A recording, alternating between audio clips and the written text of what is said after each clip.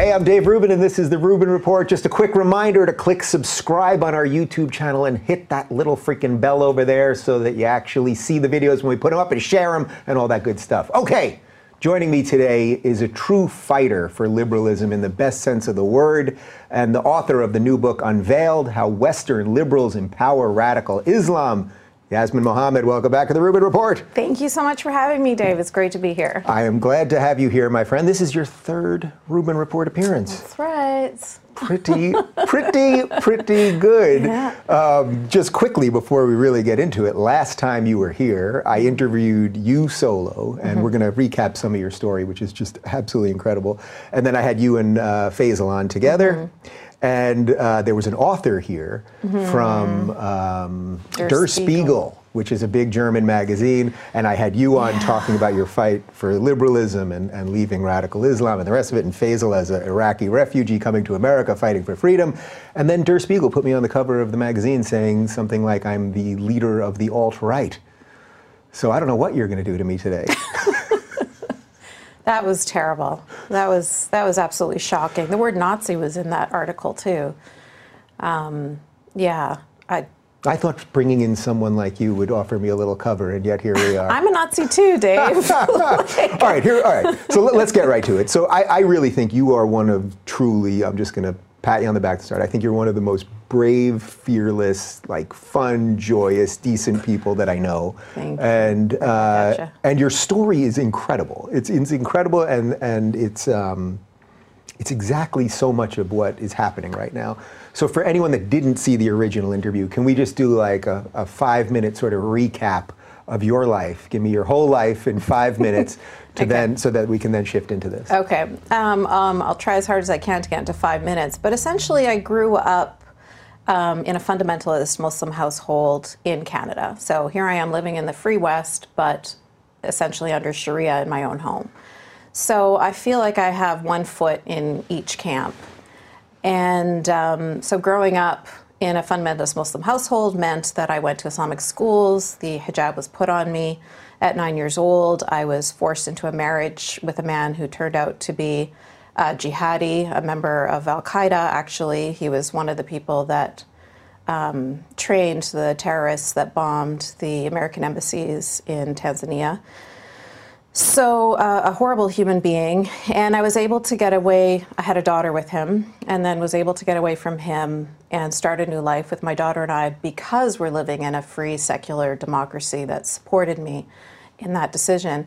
And I stayed quiet, living my life with my daughter for many years, until the infamous episode with Sam Harris and Ben Affleck on Bill Maher. And that day, I was really shocked to see that everybody on my Facebook page and, all my friends were totally supporting Ben Affleck and, against this guy that Ben was yelling at. Yeah, can you just quickly, I know most of my audience knows the story, but can you quickly recap what that was all about? Because as you know, my wake up, I came from a liberal New York family, and literally my political wake up was at the exact same moment. Like, I was watching it live as you were watching it live. We weren't going to meet for 5 years, and so many people, not just us, woke up at that very moment. Yeah, it was a pretty shocking little microcosm of everything, So essentially, Sam and Bill were talking about liberals and how... Bill Maher. Sorry, who did well, you just said Bill. I just want everyone to be sure we're talking about Bill Maher here. Yeah, Sam Harris and Bill Maher were talking about how liberals will get so excited and happy and applaud loudly if we talk about, supporting liberal values like women's equality, LGBT equality, free speech, all those kinds of things. But then if you talk about how those values are nowhere to be seen in the Muslim majority world, or if we talk about the fact that in countries like Egypt, like close to 90% of people believe that if you leave the religion of Islam, that you should be executed. These are concerning numbers. These are concerning things that if we care about liberal values, we should care about them universally, not just within our, close proximity geographically. And as they were talking, Ben Affleck got really irate, and he started yelling at them and calling them gross and racist, because he felt like exactly. He just, it's like he decided that he wanted to be Exhibit A to embody exactly what they were talking about, you know? Mr. Virtue Signal. Mr. Let's Virtue roll. Signal. And he went ahead and just did exactly what they were talking about, which was to get all upset that they were talking about Islam. Meanwhile, this is the same person, of course, that did a movie criticizing Christianity, dogma, criticizing dogma in general. And that's literally what the entire movie's about. It's actually a pretty funny movie. Yeah. But then why can't we also criticize other religions that also deserve criticism? So how much of it for you was that Sam clearly laid out something that now I talk about all the time here, that you're you must criticize ideas and must not be bigoted towards people. Like, it's such an obvious thing when you think about it, but people can't, or not people, a certain set of people seem to be unable to detangle those things. You could criticize the Old Testament all you want, the New Testament, that doesn't mean you hate Jews or you hate Christians, or you would criticize a political party, that doesn't mean you hate everyone who's, say, a Republican or a Democrat. But for some reason with this issue, it seems almost inextricably intertwined. I don't know if it's that intertwined. I think that they just pretend that it is, to be perfectly honest. Because it's sort of like, if Ilhan Omar says something and people criticize her for what she said, the response is, oh, you hate her because she's black and because she's Muslim. It's like nobody has mentioned her skin color or her religion. We're talking about the words that she has tweeted or the words that she has said. But it's just a way, I think, of deflecting. And in fact, that episode with Sam Harris, the reason why I started to speak up was because everybody that was attacking him not because of anything that he said, because everything that he said made absolute sense. They were attacking him because of his skin color, because he's American, white, and male. And so that's what they were against. So I said, all right, well, I am, Arab, female, and that's good enough. Well, also you grew up Muslim. That might have some value in this equation, right? Right. And then I'll just go ahead and I'll say the exact same thing that Sam is saying, and then you'll have to respond to the actual message. Oh, but did you find out that was not the case? Yasmine? Yeah, no, I didn't calculate correctly, because apparently I can still be a white supremacist. Yeah, it's actually pretty. So had you ever, was the reason that your wake up in that moment watching that television show was the reason that you had never heard it so obviously explained and seen a reaction that was so over the top? Like, were you thinking sort of this stuff? Because for me, as a big lefty and working at the Young Turks and all that, I had been seeing it, but suddenly it was like, whoa, that's it, all of it right there. Yeah. So I hadn't been seeing it at all. And in fact, when Sam started to speak and he started to talk about the concentric circles and everything, I started to get really excited because mainstream media, I mean, this guy is on Bill Maher's show. I've been watching Bill Maher since I was a teenager. And I was so excited that this is it's part of mainstream conversation now. People are going to start talking about this. People are going to talk about people being hacked to death in the streets of Bangladesh, or people being whipped in the streets of Saudi Arabia, or women going to prison in Iran, I mean, et cetera, et cetera. All of these problems in the Muslim world that we should be addressing, being, gay people being executed in 15 Muslim majority countries. Why isn't this a conversation? Why hasn't anybody mentioned this?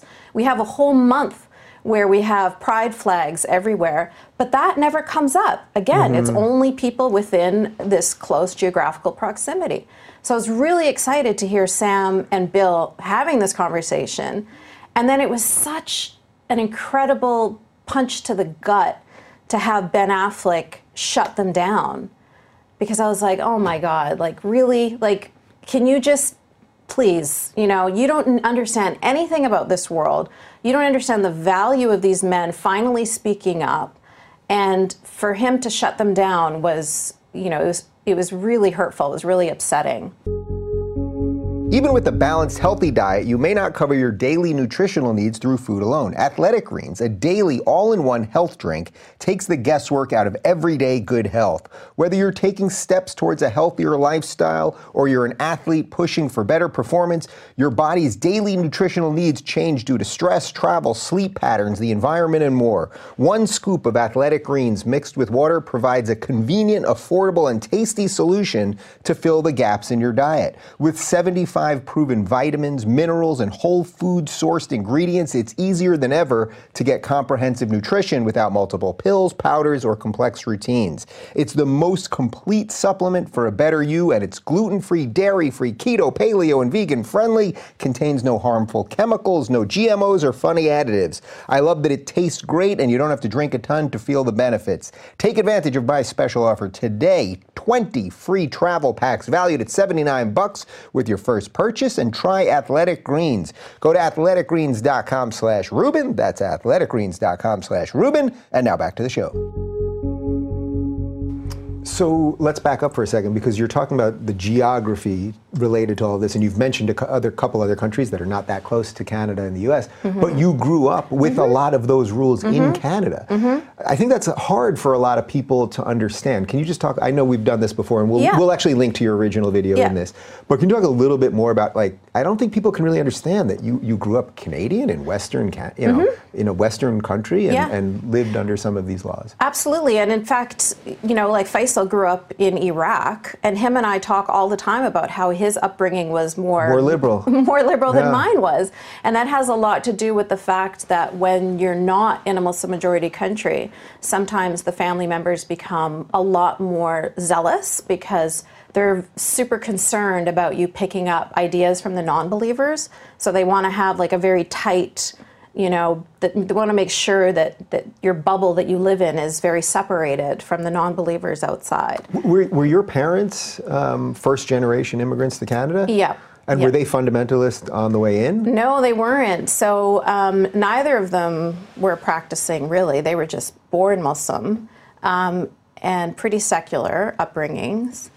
And it wasn't until, they separated. My mom and dad separated, and then my mom was alone with 3 kids. And she started looking for support, started looking for community, and so she went looking at the mosque. She went to the mosque, and that's where she found a man who offered to take her on as his second concurrent wife. So he was already married, already had 3 kids. This is in Canada. This is in Canada, and I have to express, like, these are very common things. Like, this isn't just my story. This is very common that there are people that I speak to all over the States, all over the Netherlands, all over Europe, all over UK, Scotland, everywhere, that tell me about how they also grew up in households with more than one mother, more than one wife to the husband, and going to Islamic schools and living in their own little bubble of Sharia. This is, it's not like my story is unique. Are they technically married? Like, are the mosques actually performing that marriage? It's obviously not done in a civil way in a place like Canada. Yeah, so that's exactly it. So the first wife would be his legal wife, and then the second wife, third, fourth, would be Islamically married. So yes, the mosques are performing these marriages, and quite often what ends up happening is he will go on social assistance, and that each one of the other wives will apply as single moms. And quite often the government is sort of aware of what's going on, but they don't do anything about it. This is an issue in Canada where there's like millions of dollars spent in this direction, but they don't want to say anything about it because, of course, cultural relativism, and even though it's against the law, this is the subtitle of my book. Yeah. It's because things are against the law, but when a Muslim does it, people are afraid to touch it with a 10-foot pole because they don't want to come off as being racist or Islamophobic or bigoted or whatever. And then, of course, that is a real slippery slope that can lead to things like the rape gangs in Rotherham, where journalists, politicians, everybody was too scared to say anything because most of these rape gangs were being led by Pakistani Muslim men. And so they stayed quiet about it, and that, of course, allowed these girls, some as young as 11, to continue to be raped. So that's what happens when we turn a blind eye. there are victims under there. Yeah. So, all right, so the subtitle of the book, How Western Liberals Empower Radical Islam. You wake up, you've lived through this. It sounds like basically immediately you realized, oops, this isn't going to be as great as I thought. Like you sort of thought the dam was going to break, and it was like, holy cow, people are going to start understanding, the left's going to wake up, liberals are going to wake up. You quickly found out that wasn't what was happening. What else happened at that time? Did you start seeing support from places maybe you didn't think you were going to get support? Yeah, so initially I came out as anonymous, and I started getting messages like crazy from people all over the Muslim world who were, you know, excited that I was telling my story, happy that I was telling my story, and asking me to be their voice, so telling me their stories as well. And then I got to a certain, you know, it wasn't very long, I was probably about a year into it when I started to just feel ashamed. I was like, here I am using a fake, you know, Confessions of an Ex-Muslim because I'm afraid to use my real name. Right, that was your original That was my handle, original thing, yeah, and I don't have my face out there. And these are people that are living in countries like Pakistan where they can go to prison for, you know, just questioning anything to do with the religion that would be considered blasphemy and thrown in prison. And so I started to feel like, here I am living in a free secular country. I have to be, you know, I got to man up. I got to put my face out there, put my name out there. And so that's actually what initially was the catalyst for me to start speaking. So that was their support. And that it still is their support that keeps me going, especially women in countries like Iran when they take off their hijab and they're posting videos. Women in Saudi Arabia taking off their niqabs and burning them, like all the women all over the Muslim majority world that are fighting back against the literal patriarchy. But those are the women that I really want to be here to support, and they're the fuel. Are you shocked at how fearful people are in the West, right? Like you're just describing these incredibly brave people who literally could lose their life and their everything else, but that people in the West are afraid to say what they think, be who they are, and the rest of it. Yeah, absolutely. It makes me, it's infuriating, actually. Like I mentioned, these people can go to prison and they can be killed for speaking out. And over here, you've got people where it's your First Amendment. To free speech is like, there's a reason why it's in the First Amendment. It's that important. And they are instead, you know, they've got these self-imposed blasphemy laws. Like in Saudi Arabia and Pakistan and all those other countries, the government will get you for speaking out. But here, they get each other. Yeah. Like, it's really shocking to me and sad. Were you also shocked that, because there is a world of either ex-Muslims or Muslim reformers or whatever, and I've had some of them on the show, actually. Were you shocked how sort of at odds even that world sort of seemed to be? So that it's many times someone like you comes out, you defend liberalism, and then those guys who are supposedly the reformers will even attack someone like you. Yeah, I think that there's always, you know, the thing is about people that leave their communities, you know, it's like herding cats. Yeah. We're not the wallflowers, right? The wallflowers are still in the religion. So I think that when you get a bunch of people that are willing to be vocal in this sphere or willing to walk away from their communities, those people are usually, they've got some fight in them. And so you see all sorts of, you know, schisms and sometimes negative interactions.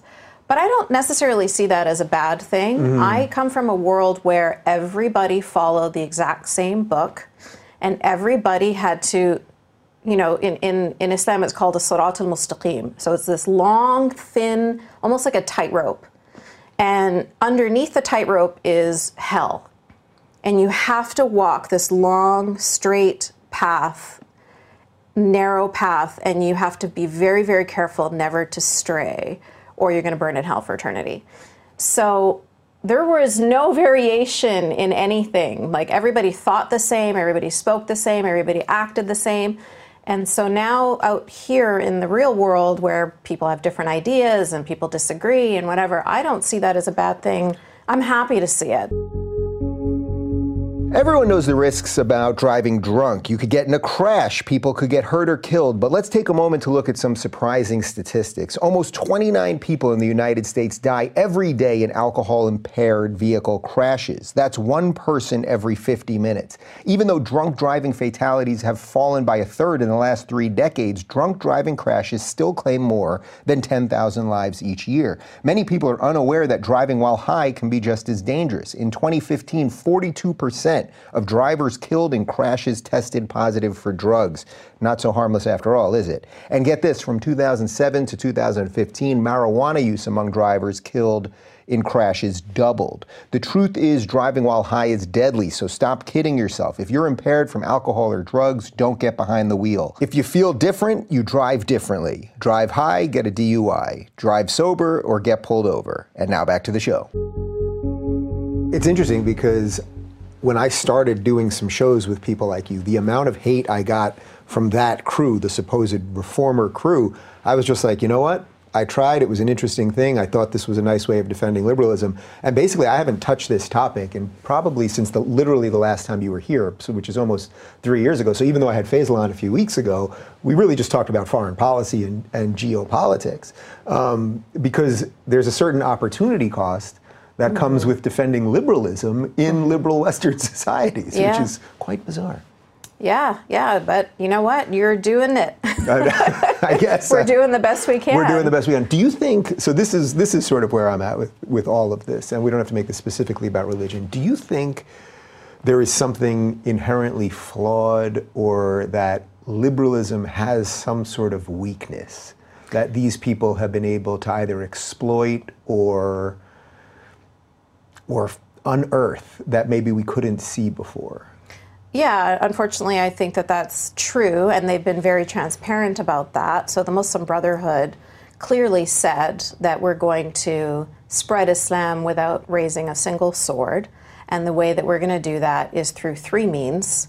Number 1, through the wombs of Muslim mothers. Number 2, through immigration. And number 3, through using secular laws against themselves.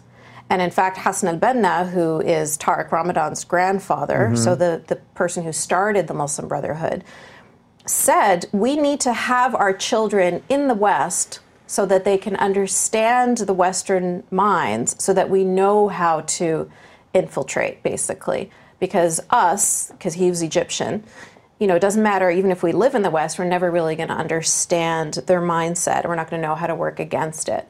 So, yeah, that was part of the plan. So what do you think the weakness is of liberalism? I mean, I talk about classical liberalism a lot. I do believe that it is the best set of ideas to create the most human flourishing and allow people to be themselves and govern themselves and live the lives they want to live.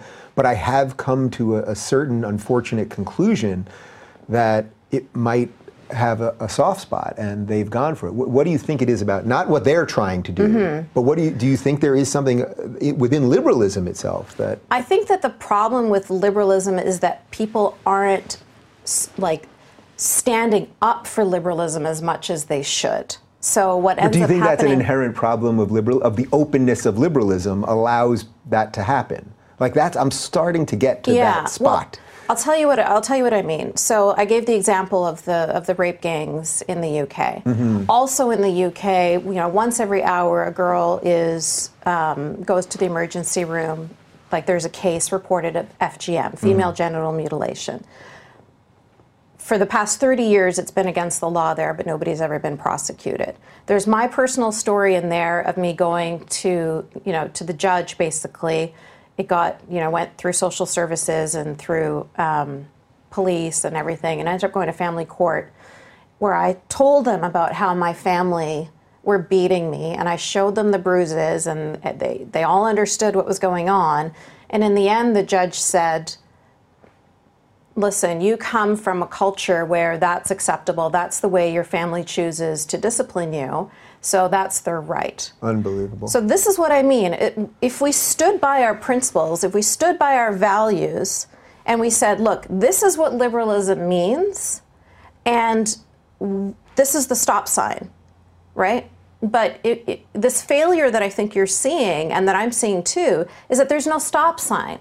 Where's the boundary? You have to have a point where you say, yes, we're inclusive. Yes, we accept you up until then.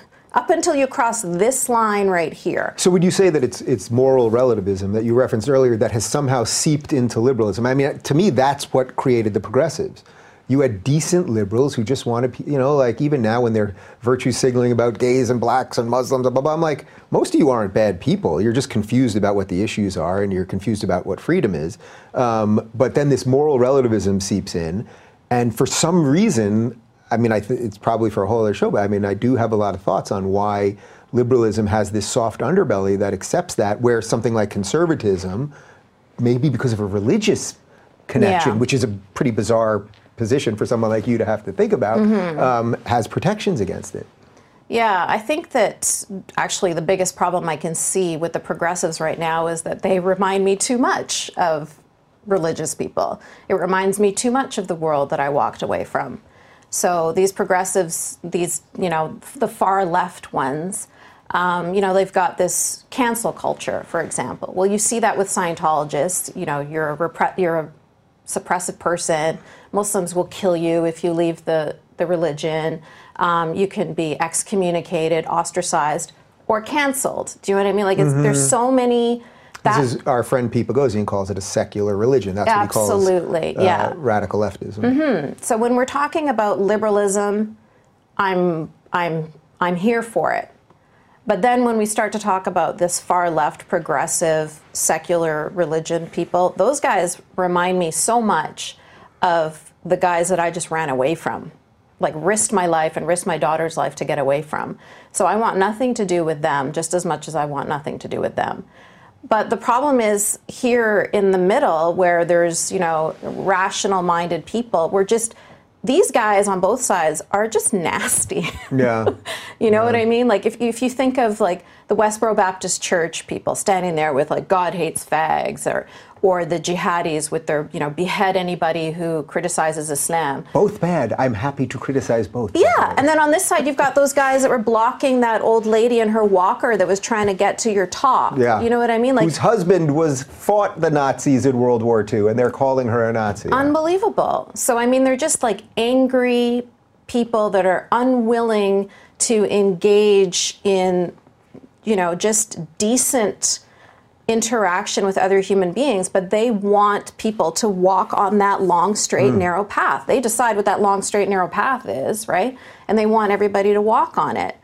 And that's what I'm totally against. In a weird way, though, is it scary for you as someone that left a fundamentalist line of thinking to see that as the secularists become fundamentalists, like it almost seems to me like that everything happening right now is just the end of secularism, which really blows. That's the best way.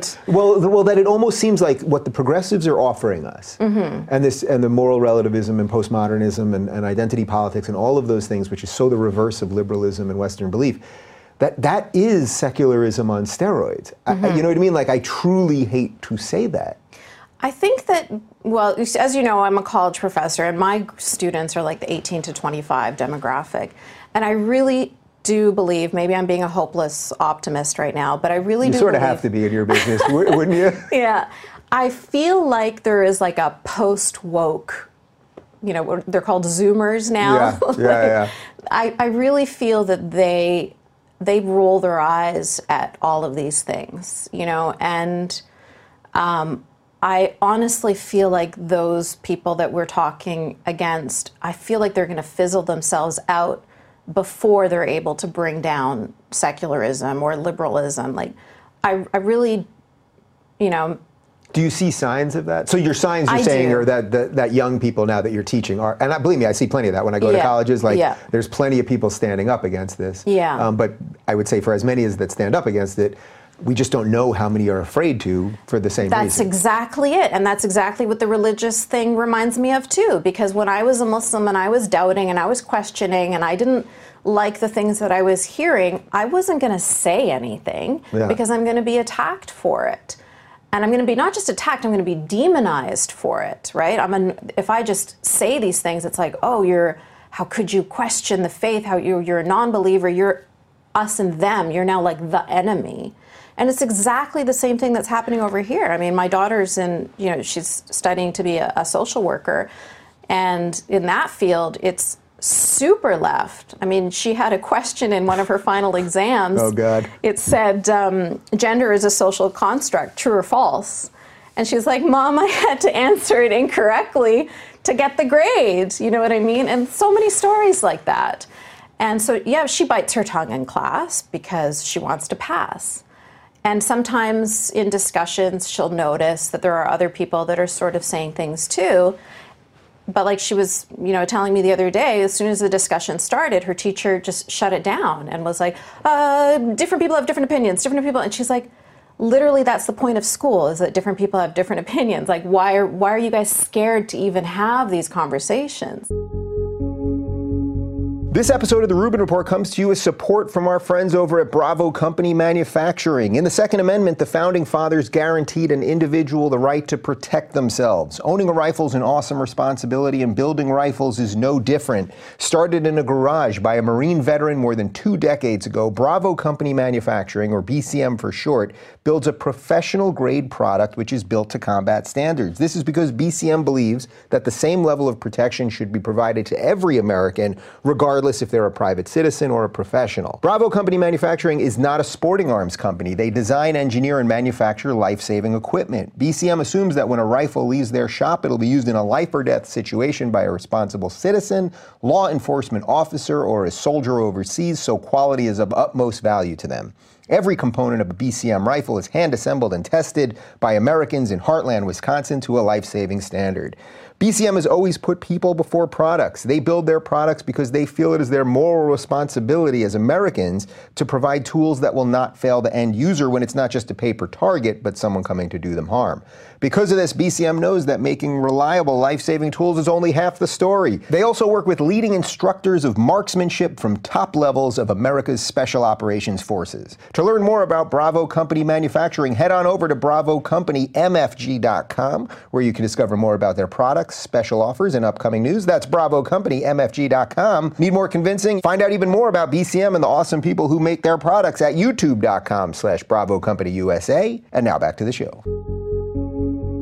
Is that a doubly intense thing for you? Because not only your backstory and everything that you've told us here, you're also on college campuses. So Yeah. you're like really hit with this monster all the time, basically. Yeah. I try to, as much as I can, just focus on all of the positive things that are going on, but it does bring me down. Like quite often I just feel like I just want to quit everything and just move to a deserted island. But there are enough things that I see that keep me going. And I'm looking into some land somewhere. I don't want to say it while we're on YouTube. Don't say it on air. Did I ever tell you about the time, I think I was speaking at University of Arizona, and it was a couple hundred kids, and there was a kid towards the back who was brown-skinned. I happened to see him, and it wasn't that brown skin that alerted me in any way. It was that he looked very glassed over in his face, like really sort of lost and you can pick that you speak in front of public. Sometimes your eye just gets caught to a particular person. It might be the body language or whatever it is. And I could see he was also really sweaty, and he kind of looked glossed over, and I was a little nervous. Like, you just don't know. At these days you just, whatever. Yeah. Anyway, I'm doing the meet and greet after, and I see him in the line, and he comes up to me, and he gets really close to me, and he says, "Can I hug you?" And he hugs me, and then he says, "I'm like you." And I didn't know what he meant at first, and then it took me a second, and then he said, "I'm gay." Yeah. And his name was Mohammed. And I thought, this is just so twisted that someone like him, has to live in fear while he lives in Arizona. Yeah. And it's like you see this over and over and over. Yeah, and that's why it's so meaningful when you go and do these talks. That's why it's so meaningful when Sam was on Bill Maher's show, or it's so meaningful when Sam was doing his TED Talk and he was talking about women in Afghanistan having to cover themselves up in bags and why we don't care about that and why we're not talking about that.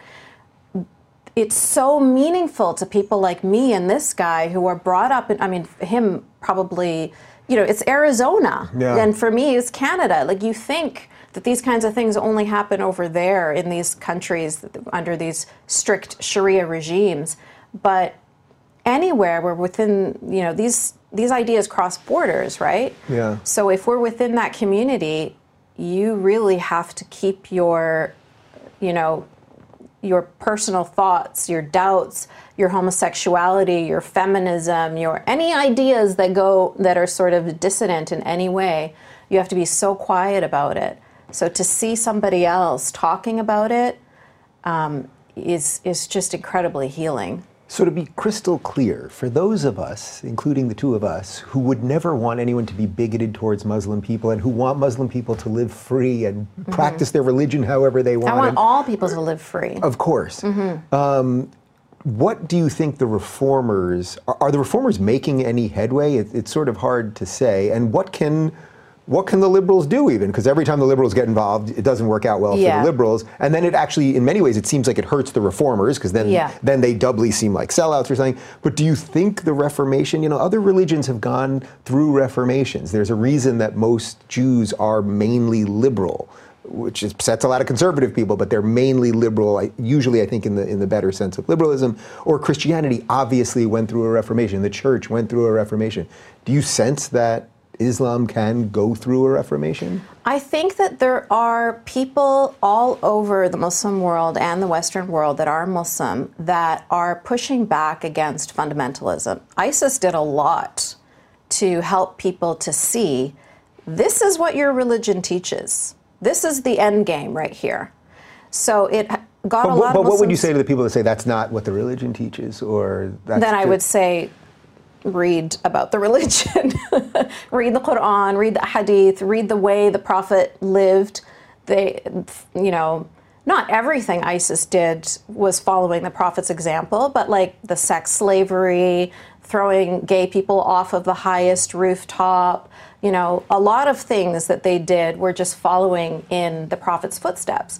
Let's not forget that Abu Bakr al-Baghdadi had a PhD in Islamic studies. You mean the austere religious scholar, according to the Washington Post. So this is your question about what the left can do or what liberals can do to support the reformers or to support the people in these countries that are fighting back, is how about you not support the fundamentalists?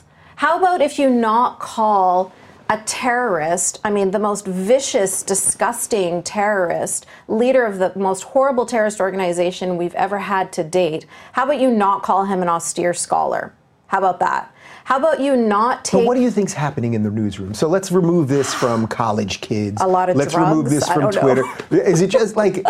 Has this, or you think it's just a massive mind virus that has just run through the institutions, media, political, whatever? We saw this in Canada too when we were talking about bringing, Justin Trudeau was talking about bringing ISIS fighters back into Canada, and the Conservatives were, of course, against that idea. And so he retorted with calling the Conservative leader Islamophobic because he didn't want to bring back ISIS fighters. It's like... Wait, there's a lot there. First, so first up, what was Trudeau, anyone with half a brain?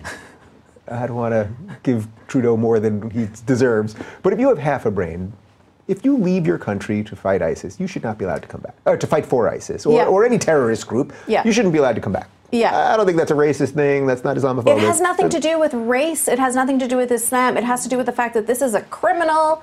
This is a terrorist. This is a horrible human being. And so for you to not be able to, in Trudeau's they just brain? Cannot recognize that people with brown skin can be bad. That's what it comes down to.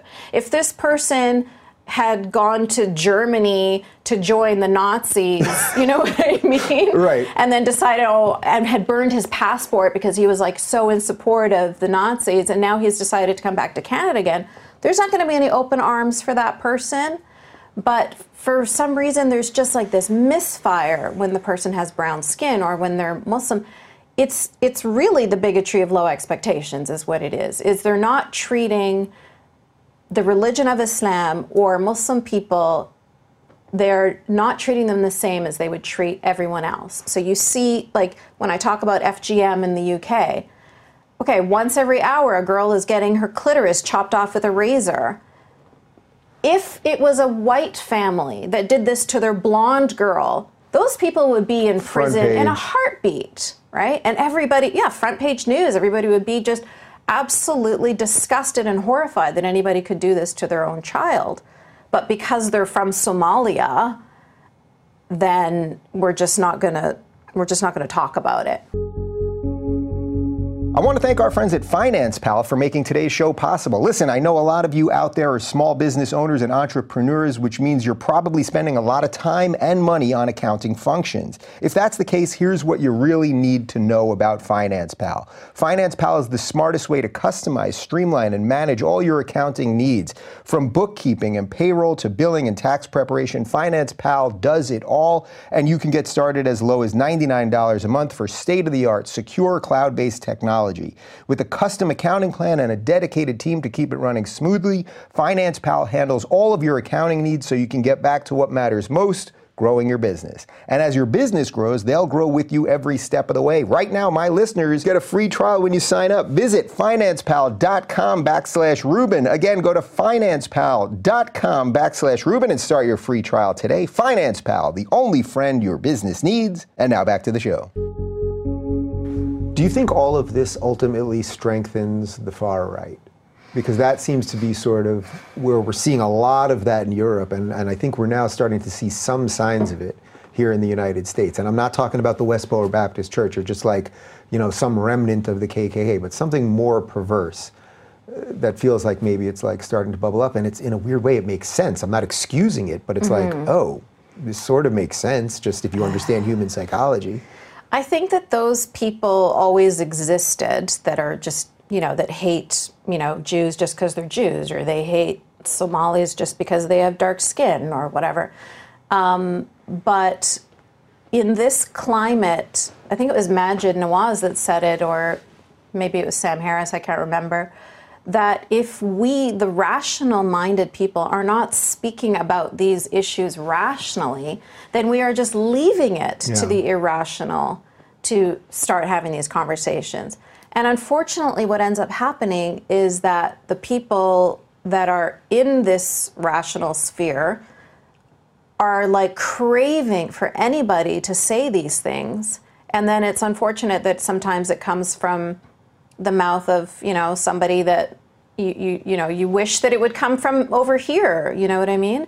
And so then they end up getting support, maybe because of that one issue. And I think that's probably a good example of that is the way Asr Nomani voted for Donald Trump, was, exactly that. And then what happened to her after? I mean, what just happened the to her pile after, on is just unbelievable. Yeah. But actually, I never hear of her anymore. Is she even still in the game? She's still in the game. Come to think of it, I follow her on Twitter. I have not seen a tweet of hers in God knows how long. I don't know if it's shadow banning. She's writing a book right now, so she's busy. Okay, but she's still in the game. But it's like, I can't remember who said this analogy. I'm stealing it from somebody right now, where they said, like, if the house is on fire, and you can see the fire everywhere, and but all the people are saying things like, it's a fire of peace, or like, there's no problem here. Then if somebody's got the door open, even if it's Boris Johnson or Donald Trump, or it doesn't matter who it is, somebody's got the door open over there and they're saying, yeah, there's a fire, guys, I can see it. You're going to head for that person and be like, yes, thank you, sanity. You know what I mean? Yeah. So I think that in a way it probably does, gets more supporters. But that's on us, like that's because we're over here pretending that everything is fine and that there's nothing to talk about. It's interesting. I give you another fire analogy that is from Bill Maher. He talks about how liberals, for some reason, or lefties, the house is burning down, and instead of figuring out how to get out, which is what you're describing, they're going, there's a dust bunny in the corner over there, and we better fight about how to clean up the dust bunny, and the whole house is going to burn down, and then you just got a bunch of people with a lot of rubble on top of them. That's so good. Yeah. I love that. It's just like another version of what you just said there. That's exactly it. The infighting instead of going, guys, we got a bigger problem here. Can we? Yes. Let's go this way. Absolutely, 100% behind that analogy too, and that's something like if we talk about feminism, for example, we're fixated on like our air conditioner sexist is can we build chairs so that men can't man-spread? Yeah. You know what I mean? Like we're concerned about all of these little things, and it's like, okay, but like how about these women over here that are being thrown in prison because they want to wear what they want to wear, you know what I mean? Or these women over here that just want to drive a car, or these women, you know. Come on, bigot. Yeah. Like, but what's the bigotry though, right? Isn't that the bigotry? Well, that's the bigotry. That's the bigotry, is you're saying, I don't care about those women over there. In fact, it's empowering for them to cover themselves up head to toe in black in the, you know, searing heat of the desert. That's great for them. Not for me. For me, I want to go free the nipple. But for them, it's empowering for them to cover themselves. And in fact, let's celebrate that. And let's put a hijab on Barbie. And let's put a swoosh on a hijab. And let's put it on the cover of Sports Illustrated. Is that the part that makes you crazier than anything else? Because when you see this, literally, you know, they'll have everything you just described. Nike has the hijab and the whole thing. But like, they would never do that for Mormon women, or where's the, you know, Orthodox Jewish women wear like a wig. Where's the wig with the logo? And like all of these, like in any other religious sense, people would be like, this is bananas. No one's saying that women shouldn't be allowed to do these things. No one's saying they shouldn't be allowed to wear what they want. But sort of like the corporate, I was going to say something that it was going to be a gross sexual reference. Like just the corporate need to like suck this thing off. You know? No, absolutely. I mean, it doesn't make any sense to have a woman in Mormon underwear on the cover of Sports Illustrated. No one's saying Mormon women can't be athletes. Exactly. And it also doesn't make any sense to have a woman in a burkini on the cover of Sports Illustrated. Nobody's saying women can't wear Mormon underwear. Nobody's saying women can't wear burkinis. But for us to pretend that this is some empowering feminist thing that should be celebrated, that's the lie. That's the problem right there. Do you think part of it is just for the average person? Like, let's try to give these people like as much credit as possible. The average advertising executive out there, like every commercial now that you see, there's always a woman in a hijab in it. You know, like literally Reese's Pieces. And we all like Reese's Pieces, and I'm a Muslim woman with Reese's Pieces. Okay, it's great. Fantastic. But they do this in all these commercials now, and for me, it's like, of course, that's wonderful that everyone can eat Reese's Pieces and everyone can play sports. We love it. But they do it because it's their way because they think inclusivity is the number one thing. And how else could you show inclusivity as opposed to just showing people? Like, so like they think they're doing something good, but they're bizarrely then protecting things that would never protect them. Yeah, you're right. And that's why, you know, technically the title of my book should have been How Western Liberals Empower or Inadvertently Empower Radical Islam. So yeah, they're not doing it on purpose, but they are doing it essentially. If we did, look at how everybody just attacked Mitt Romney for the fact that he was Mormon. Do you know what I mean? Like, if we did take, let's say, a whole bunch of Mormon symbols and had them, like if Nike put their swoosh on it, and if we had them on Reese's Pieces commercials and in Banana Republic and in Marks and Spencer and in, you know, literally any flat surface, we just splashed all of these Mormon symbols all over the place, people would be responding appropriately, right? People would be like, why are you celebrating Mormonism? Why are we valuing this far, you know, fundamentalist ideology? We shouldn't be doing this. I don't even think they would go that far. I think most people would say Mormons can be whoever they are and do whatever they want, but we just don't need it to be promoted through all of our mainstream channels. That's exactly it. We don't need to slap our logo on it. You know what I mean? Like, Mattel didn't create Mormon underwear for Barbie. Why would they create a hijab for Barbie? That's all I'm saying. I'm not saying these people aren't allowed to make whatever choices they want to make or wear whatever they want to wear. I'm saying that we here as, you know, free, liberal, enlightened country, you know, of secularists, we really should not be celebrating fundamentalist aspects of religion. And in fact, I just want to add, most Muslim women in America do not wear hijab. But we're only celebrating the ones that wear hijab. Hillary Clinton ignored the woman who won a gold medal. She ignored her and instead focused on this woman over here because she has a hijab on.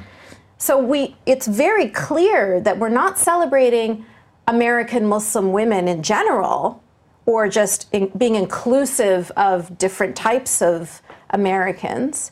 we're specifically supporting the American women that look like fundamentalist Muslims because they are wearing the hijab.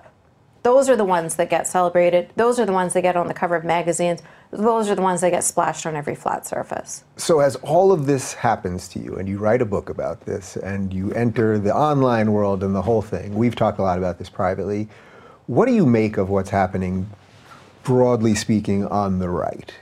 That you're a woman, you're brown, you're liberal, you're supposed to be hated by these people if we listen to the the non-thinking meme that's out there. But that's not really the case. No, I mean, I see a big difference in just openness to diversity of ideas. So this long, straight path that I was talking about, I see that very clearly on the left. But on the right, I can talk about the fact that I don't believe in Christianity and I don't believe in any religion. And in fact, I think that it's toxic. I can talk about being pro-choice, and I always will be pro-choice, and there's nothing you can ever say to me that's going to ever get me to consider not being pro-choice. I can and that's a deal breaker for a lot of conservatives, but they're still happy to talk to you. They're still happy to talk to me because we agree on certain things. Like we agree, obviously, the way we feel about the left. They agree with how I feel about fundamentalist Islam, but we don't necessarily agree if we're going to be talking about fundamentalist Christianity. Mm-hmm. There are a lot of secular people on the right that do agree with me, but what I mean to say is that the variation in thought is more accepted on the right than it is on the left.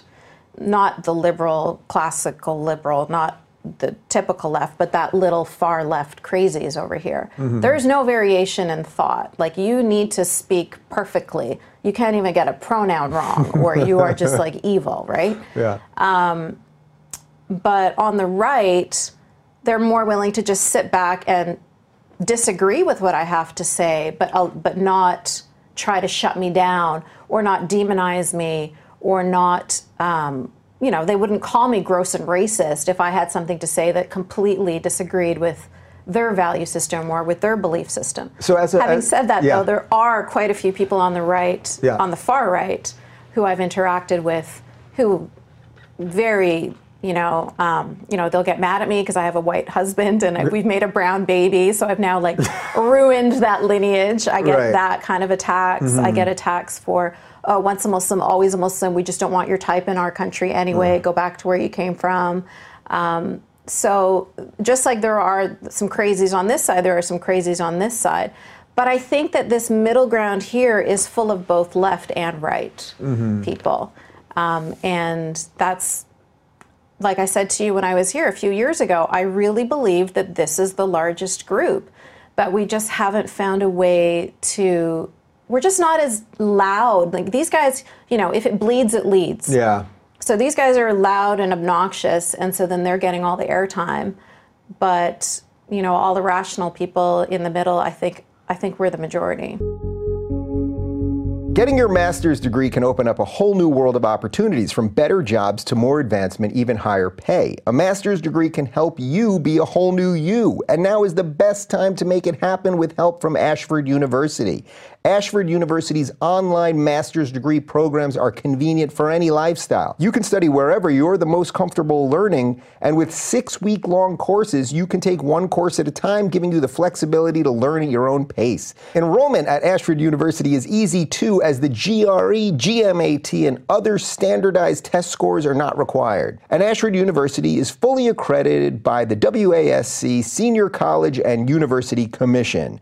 New opportunities are right around the corner. So now is the time to start earning your master's degree. Enroll today by going to ashford.edu/Rubin. That's ashford.edu/Rubin to start your master's degree today. ashford.edu/Rubin. And now back to the show. In a weird way, it's almost like we're fighting human psychology to be rational. A couple days ago, I spoke at Sacramento State, And we knew that there were going to be some of these like white nationalist people there. And a local news crew came, and I gave what I think was probably the best speech of my life, because I've been thinking about a lot of this because of writing my book. And like I was really sharp, and I took all the questions I could. I didn't censor anybody or anything, and it actually went totally fine. There was some minor screaming and like minor marginal stuff, but nothing happened. Nobody was attacked. Nobody was thrown out. No fire alarms were pulled. And then of course, they don't cover it on television because it was a peaceful exchange of ideas. And yet, had anything crazy happened, just one person really screamed had I done anything untoward or whatever, it's like now we're on the news, the local news, and then it gets picked up by CNN and America's racist. But whenever you diffuse things as sane, somewhat centrist people, nobody has a freaking clue. Absolutely. This is a problem. This is a problem because then people start to feel like the world's gone crazy, and they start to feel like things are way worse than they really are. I don't think, and we give them too much, because we think that things are so bad, we give them too much credence. There's too much credibility given to these people who say crazy stuff. Like, why are we even paying attention to them? This, Jessica Yaniv from my hometown of Vancouver, BC, you know, went to estheticians and insisted that they wax Jessica's balls. Right. Basically. So to be clear, she is a biological male. Nobody has a problem with her identifying as a trans person. But she has balls. Yeah, she has balls, and there are many reasons why these women refused. One of which being it's a completely different skill set as an esthetician. You know what I mean? Right. Yeah. Like There's probably a different tool. These are very different things. Very different wax. Very different methods. You know what I mean? Like these are physically very different body parts. And so these women just they didn't have the knowledge required to do this. And she took that and ran with it to the Human Rights Tribunal and said that it was a violation of her rights, et cetera, et cetera. Oh my God, how much airtime she got. Yeah. Right? And like Ricky Gervais is tweeting about her, and it's just like all over the place. Blair did a really great video on her, and Blair White. Yeah. Just like all over the news. And that is somebody that, as a society, we should just be either ignoring, you know what I mean? Like, it should have just been, luckily, the Human Rights Tribunal, the judgment, it was against her. Yeah. Right. So everything turned out fine in the end. But she just got way too much airtime. We spent too much time and energy talking about somebody like that. And so it makes everybody say things like, wow, the trans community are nuts. It's like, no, Jessica Yaniv is nuts. Yeah. But we ignore all the ones that are just living their lives. That's what I always say about the bathroom thing. It's like trans people have been going to whatever bathroom they wanted to pretty much forever. And there's really been no issues with it. And now we find one issue with it, we blow it up into a national emergency, where suddenly, literally, when it was happening in North Carolina, I think Obama was like, we're cutting funding to the state if they don't, and it's like, I think we might have blown this thing out of proportion, guys. Totally being blown out of proportion all the time, and I think that's really dangerous. And I just wish that we could get to the point where we just ignore stupid things. You know, like there was it Bed Bath & Beyond that they had to take down their pumpkins. They had black pumpkins. And they said, we got to take these pumpkins off the shelves because they're pumpkins with blackface, like jack-o'-lanterns, right? They're Halloween. I missed this one. Somehow I missed this one. Yeah. So when somebody writes They still do have the letter, 20% off coupons, though, right? Because people freak you're about good those with things. that. Yeah, okay, good. But I mean, if you're Bed Bath & Beyond and you get a letter from a nut job saying, you need to take these off the shelves because these jack-o'-lanterns have blackface, you know what? Send them a 20% coupon. Yeah. Do you know Here's what I mean? 5 20% coupons. Yeah, just like, shh, go back home. Everything's going to be okay. You don't take them off the shelves. Yeah. You don't listen to these idiots. You know what I mean? But that also, it still gets back to that thing about the weakness of liberalism, I think. And I hate to say it, like I truly hate to say it, that it's like these institutions and companies to watch social justice infect everything. And for some reason, liberals, and of course I don't mean everybody, but like they don't stand up for it. They always take the path of least resistance. And I think that's the problem. I don't necessarily think that liberalism is the problem. I think that the problem is that liberals are not standing up for liberal values. And we talked about this, you know, when I was here last time before, just Western values, Enlightenment values. Why do we feel like that's a bad thing to support? Well, now the meme's out there that, well, it was all white men. It was John Locke, and it was all white men. Adam Smith, it was all white men. Who cares? John Stuart Mill, white guy. So, you know? Yeah, it's like in all of these colleges now where they're taking down all the pictures of the poets and statues because these are all white men. It's Most of them wrote poetry in the name of whiteness. Did you know that? Oh my goodness, yeah. Like, the point is, that's really the problem right there. That's the crux of the issue right there, is they're not looking at the value itself or the issue itself, but they're looking at the color of the skin of the people. And that works both ways too, right? So to go back to the Rotherham rape gangs, that was the problem there too. Instead of just looking and saying, oh my God, thousands upon thousands of girls are being raped, we need to do something about that. They went, wait a minute, but they're being raped by men with brown skin. So hold up, you know, we have to address this differently. No, you don't. Yeah. Those are still girls being raped. It doesn't matter if they're being raped by white men or black men or brown men. Irrelevant. Is the other part of this, and we sort of referenced this earlier, that like, so when there were all those rapes in Germany a couple of years ago on New Year's, and they didn't want, and they sort of covered it up, and basically the only people that were talking about it online were people on the right, and Breitbart was covering it, and Drudge maybe, and a few things like that, so then what happens is the mainstream media is like, see the way they're blowing this thing out of proportion, but then regular Germans who I've talked to said, no, this was real. This was a real thing that happened. And then what happens is the people who were like, and then it came out that it was really happening. Like, it was very clear that it was happening, and then maybe some minor media touched it. But basically it makes those people who were the ones screaming about it first go, well, the media is against us, and this is a horrible stuff. And now, like, it feeds the narrative too. It does. It does, unfortunately. Yeah. And not only does it feed the narrative, it feeds the hate too. It feeds those insidious people. So like in Sweden, for example, where they refuse to talk about anti-Semitism and how it has risen so much. So now it's like, I think it went from something like 12% to like 50% or something like that. Like it just keeps on growing. As long as you don't talk about it, as long as you don't identify it, as long as you don't try to fix it, it's just going to continue to fester. And is that what you want? Like, really, that can't be what they want. They don't want to be empowering those people to just keep going because nobody's talking about it. You know, we're getting away with it. You know, I was on tour with Jordan, and we went all over the world, and we went to all the Nordic countries. And Sweden, we ended up doing 2 shows because the first show sold out in literally 30 seconds. Wow. And we were there, and everyone, you know, if you listen to all the lefties, they would say, well, we should be more like Sweden. We should be more like Sweden in the Nordic countries. Everyone that came to our shows, and I get it's a self-selected group of people, they're completely afraid of saying what they think. Yes. That was like the running theme. The shows there, when we got on stage, it was like people were like, it was like starving. Like they were like, yeah, like that. Yeah. It was actually crazy. I can't get the vision though of if 9-year-old Yasmine in full garb would have known that, you know, 20 some odd years later she'd be on YouTube talking about waxing people's balls. I've had that in my head for the last 5 minutes, and I just have to get it out, otherwise. Yeah. But there's a beauty to that, isn't there? There is a real beauty. Yeah. I wish I could have, you know, known that any of this was even an option back then.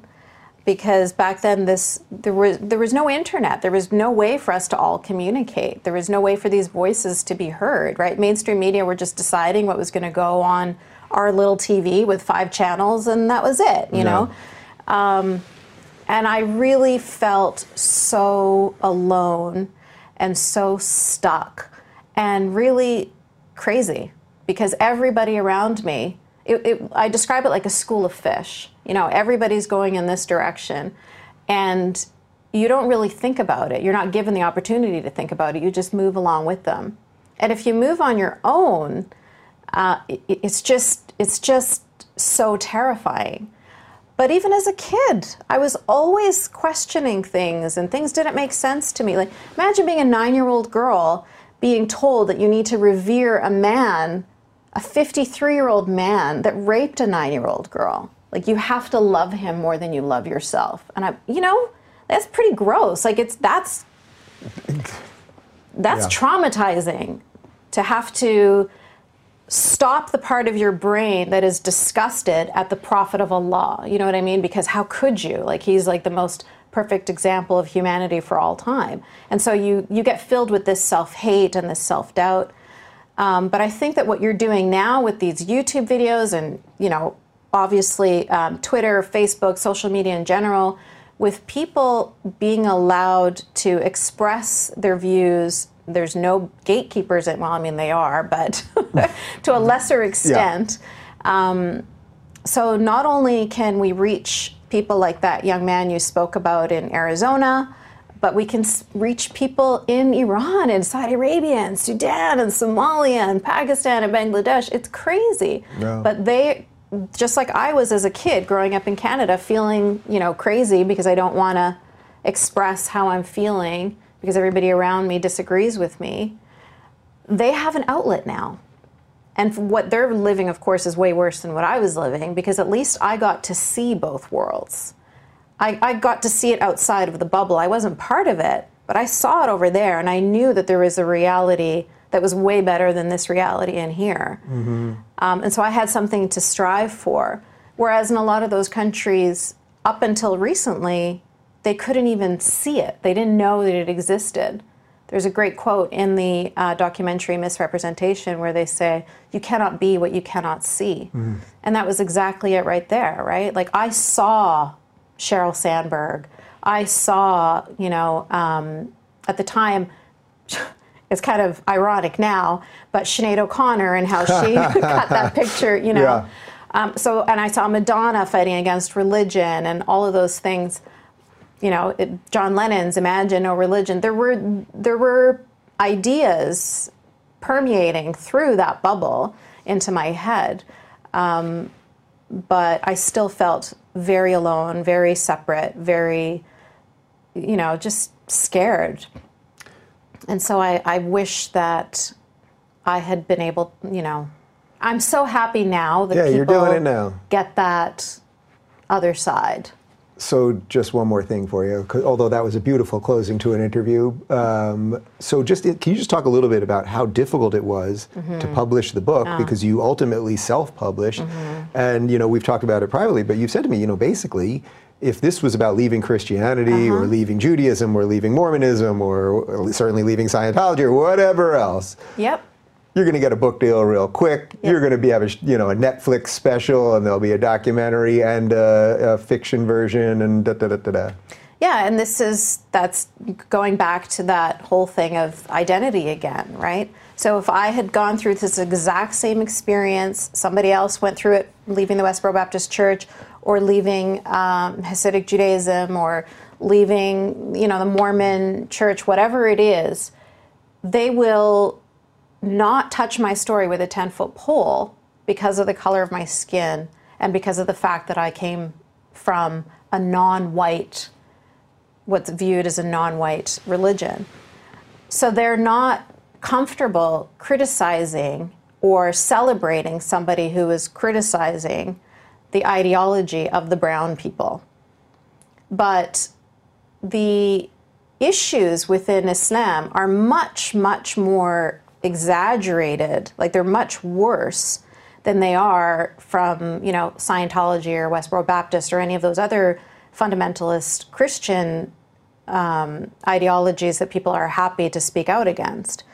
Please speak out against these. That's fantastic. That there's definitely a problem there, and we definitely should celebrate people like Leah Remini or Megan Phelps-Roper or mm-hmm. anybody that leaves these horrible ideologies. Please celebrate those people. But can we also celebrate all people? Yeah. What about Ayaan Hirsi Ali? What about what she has overcome? I can't think of a single human being that has overcome more than what that woman has overcome. But we demonize her. She's the barometer. To me, if you say to somebody, what do you think about Ayaan Hirsi Ali? Now, I guess some people aren't going to know her, but if you know her and you have to think for a second mm-hmm. before answering how wonderful she is and brave and all those things, it's like you are confused. Yeah. And if she had white skin and blonde hair and overcame those things in a Western context, ooh. We'd have statues of her. Yeah. You know what I mean? Yeah. People would definitely recognize how amazing she is. But because she's from a different part of the world and her skin is a different color, then they're not willing to celebrate her. And to me, that is the epitome of racism. That's a second great ending by you. You're getting good at this. All right, you guys can get Unveiled at Yasmine's website, which is yasminemohammed.com.